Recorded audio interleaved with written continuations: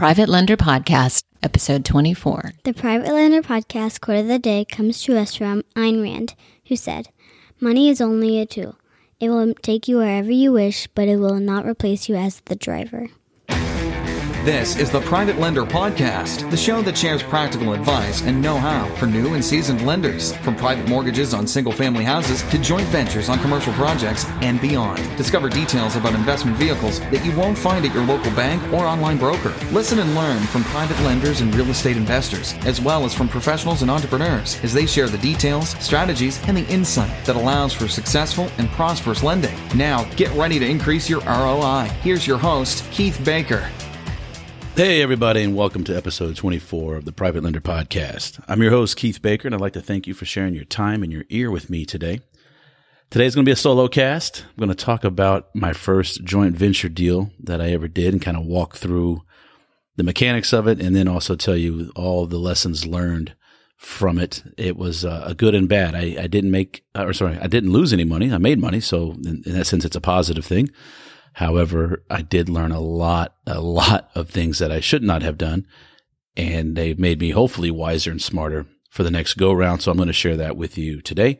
But before we get into that, let's go ahead and thank our sponsors. The Private Lender Podcast is proudly sponsored by the following. The Realty Investment Community of Houston, or Rich Club, is the premier real estate association in Southeast Texas. The Rich Club provides its members with the education, resources, leads, and networking they need to earn more wealth with their real estate investments. The Rich Club has helped thousands of real estate investors realize their full potential, and they are ready to help you. Visit their website at richclub.org for more details. That's richclub.org. 713 Houston Area Real Estate Networking with Landon Rothstein and Ray Sasser. Come out and experience one of the fastest growing meetups of real estate investors. Visit privatelenderpodcast.com/sponsors for more information regarding 713 Houston Area Real Estate Networking Meetup. And now, back to the show. All right, I'd like to thank our sponsors, the Rich Club and 713 RIA, for their continued support. And please go to privatelenderpodcast.com/sponsors for more information, just like the commercial said, but I got to get that in there. Anyway, so today's episode 24, going to talk about my first JV deal and sort of how it came about and what happened that was good, what happened that was bad, what I learned and what I won't do again. So essentially, a guy that I had met, an investor that I had met at the Rich Club several years ago, was looking for someone to refinance one of his rental properties. He owned a single-family SFR, single-family residence, 3-bedroom, 2-bath, about 1,500 square feet in Baytown, which is on the east side of Houston. There's a lot of petrochemical ports and whatnot, a lot of industry over there, and it's usually a pretty good rental neighborhood. This particular borrower or investor was coming up on his 5-year anniversary of his mortgage, which he got through a community bank, but it had a 5-year balloon, and he needed about $55,000 to pay off his mortgage and was looking to refinance that and was hoping to borrow about $65,000 so he could pull $10,000 of equity out of the house and use it however he saw fit. And which is the beauty about putting leverage and putting debt on your properties that you own, is that if he can get that $10,000 on that refinance, then that's cash free. That's tax free money, $10,000 cash. So he had a problem, though, that he'd already had too many mortgages. At the time, you could only have 4 mortgages in your name, 4 mortgages in your spouse's name. And every bank he went to said no, that he had too many mortgages. They wouldn't loan to him anymore. So he came to me and asked if I would consider refinancing him for 5 years at 5% and taking some cash out. Well, in that initial conversation, I told him that I only wanted to loan for about 12 months. I was still new in the game, very, very new in the game of private lending, and preferred shorter term loans. That way I could see the mechanics and go through the process in a shorter amount of time, more loans, and learn what I thought hopefully would be quicker. So I was only looking to do about a 12-month loan at the most. And his interest rate was too low. And the higher interest rate that I was wanting, and I started off with the, long term, I would think about 9%, 10%. However, when he did the math and I did the math, that would eat up a higher interest rate would completely eat up his cash flow that was coming in after he paid his principal and interest, taxes, and insurance on that property. So it really didn't make sense for him to refinance with me at the rates that I wanted to, or the rates that I wanted to get. The good news on this one, though, was there was a really good tenant already in the house. It was an older couple. She was a nurse, and he was retired, forced, unfortunately, into retirement by a stroke, but was still, getting around, and they were putting the finishing touches on their retirement home. And they just seemed like a really nice couple when I went over and met them and looked at the house. I initially declined to finance this. I said it didn't meet my criteria on paper. It was too long of a loan, too low of an interest rate. And I wished him luck, and he went off to try to find other private lenders. But he was running out of time. So he came back to me and suggested that, why don't I just buy the house myself, or I could do it rather than loaning the money out of my IRA. I could buy it with my IRA and hold it as an asset in my IRA, which I did not want to do at that time. I have an opinion of what property should be held inside of an IRA, and my criteria, what I was looking for and my needs at that time, didn't allow for that, or at least I was advised that I shouldn't hold thin margin properties in an IRA, because any costs that were incurred the checks would have to be written out of my IRA. I couldn't write a check myself to cover, let's say, an air conditioning repair or a replacement and then go back and get the money out of my IRA. That's against IRS rules. So I did not want to hold the house as an asset inside of my self-directed IRA at that time. And then I wasn't also, it's not what I wanted to do. I told him it's not what I wanted to do. Exactly. I didn't want to do that. And I wasn't really comfortable with his asking price. His numbers, he wanted about $75,000 to sell outright. And his ARV was about $90,000 to $95,000, which some of the comps in the area supported that, some did not. But I really wasn't keen on doing that, taking that option. So he suggested a second option, that we do a joint venture on the deal, in which he would sell his house to my LLC at a significantly reduced price. He would retain a percentage of the deal, but meaning he would have an ownership percentage in the property, or in this case, the LLC. And that I was to keep all the cash flow that came from the property. So it seemed like a pretty good deal at the time. And I thought it over, spoke to the wife, the boss, and said, yeah, I'm nervous, but I'm going to go ahead and do this. So I agreed in principle in the handshake that we'd figure out a way to get this done. So I actually went to the same bank where he had his mortgage, a community bank on the south side of Houston. And I got, my LLC got a loan, a mortgage. It's very similar to his, 5 years balloon. But I had to put a personal guarantee on it. So that goes against my mortgage count. It was a recourse loan. So if I defaulted on it, my personal credit would suffer for it. I don't regret doing that. Some people say that's bad at move. It kind of worked out for me. So didn't mind the personal guarantee, but I did have to come up with 20% down, which kind of hurt. I had to come up with about $14,000 to put down as a down payment and to cover my share of the closing costs. And we closed in early September, and my partner retained 40% ownership interest in that property, but I was to get the rent checks and take all the cash flow from it. And for the first 3 months, things were easy. This was a phenomenal tenant in place. I remember she called me on October 23rd and apologized for not having put the rent payment in the mail. It arrived on the 26th, due on the 1st. And everything was going along smooth. And then in December, per the lease contract, I got the December rent, and I got a notice to vacate, or intent to move out, at the end of December. And they were going to move into their retirement home in the hill country of Texas.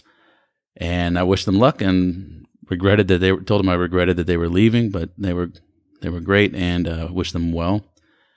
And that's when things became interesting for me, in that I realized that in getting this deal done, I was so enamored by the creativity of this deal and listening to people say, well, you can't do that, or this can't be done, et cetera, et cetera. And then lo and behold, not only is it can be done, but it's also legal.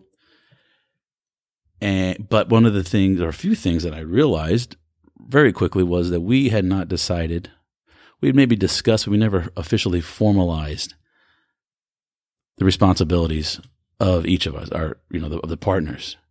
So once that tenant moved out, they got their security deposit back, and the house is now vacant, and then I need to put it up for rent. But my partner and I didn't know who did what, who was going to manage the property, or how it was going to be managed, who was going to handle the repair requests or contact the tenant, so on and so forth. So none of this was written down, and we hadn't outlined it. So this got very interesting because we had some management problems with the third-party management company I decided to use, and buyer beware. I was very active. I was more active in this deal than I had anticipated. It's just more my nature to try to jump in and run things, or to fix something if they need to be fixed, but without a clear path on who does what. It was kind of pandemonium, and there were some duplicated efforts, which caused some frustration. Now, in the end, everything worked out. I ended up selling the house. I made a little bit of profit, not much, but I made some money, and my original partner was able to maintain some ownership percentage as well, because he and two other investor friends created an entity, and they purchased the house from me after about 26 months of me owning and controlling 60% of the house. So all in all, it, no harm, no foul, all's well that ends well. But, and hopefully as you're going through this story, some red flags are coming up, and I'm trying not to get into the weeds too much, but the lessons that I earned and what you should probably take away from this story are the following. I invested in something I truly didn't understand. I didn't run the numbers enough and stress test, so to speak, run through scenarios. What happens if someone doesn't pay, or et cetera, if it takes 5 months to get the house rented again after a storm, or say somebody damages, or, what have you.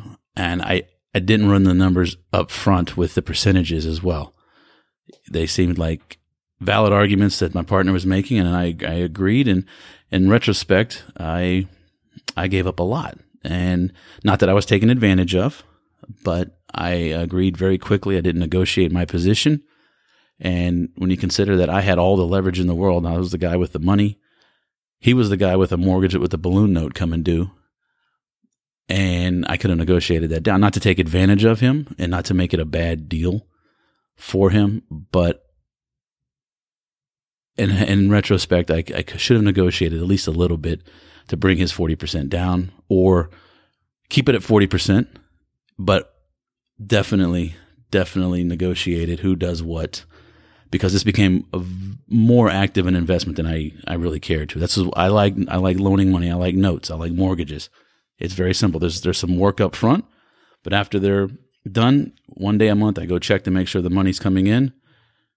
If so, great, move on. If not, well, there's a letter that I kick out. It's quite simple. It is a nice little system that I have to take care of all these things. But dealing with property managers, you have to manage the manager. That was one thing that I learned very quickly and the hard way. For sure, I failed to follow up and make sure that the security deposit was transferred over to me, because when the couple moved out, that was $1,000 that I had to come up with. That, had I followed up and done my due diligence, I would have had it from my partner, the original owner, but I didn't do that. And we didn't discuss really or formalize how we wanted to manage the property. And because I live 50 miles away from this particular property, I got a third-party management firm involved to handle all of these things. And there'll be another episode on what you need to do and what you need to ask when hiring a third-party property management company. But let's just say that's another lesson for another time. But nothing was formalized, nothing was written down. And it caused confusion, frustration, duplication of efforts. If my partner and I had sat down for just an hour over a cup of coffee at a diner somewhere and just hashed out, you do this, I do that, a lot of these frustrations could have been headed off at the pass. They wouldn't have been an issue. So I can't stress enough how important it is to get duties, responsibilities, and obligations written down and agreed upon beforehand. JVs can work well. Partnerships can work well. Only half of the marriages today end in divorce. So that means the other half are at least working well enough to avoid divorce, right? Is that how I want to look at that statistic? Anyway, I think you get what the point that I am trying to make here. So in the end, let's look at some numbers here. Real simple, high-level stuff, nothing too involved. But in 26 months, I made about 8.5% on my money in total. So it's really only about 4% a year. I did get rule number 1 nailed down, return of investment. That did come back. I got my original 14 cash back and paid the lien off, et cetera, et cetera. And like I said, I moved on to other things and other deals. So the beauty of it was, though, even though I made so little, I learned a tremendous amount. And the best part about it was an education by taking action. I didn't read about it or look at someone else's case study, although those are very helpful. My learning process involved me being right in the middle of it and feeling all of the emotions, the elation of the closing table and knowing that I just bought an income producing property, or at least 60% of it. And I thought I had a good deal when I really needed to check my numbers to see just how good that deal was. So I went, had a hell of a roller coaster ride. I don't regret one bit of it at all.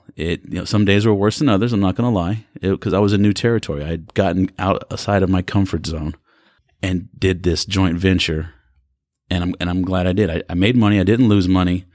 Got this great education, and I've learned a couple of things. I call them my crash courses. And here's just a little list. It's not exclusive or exhaustive.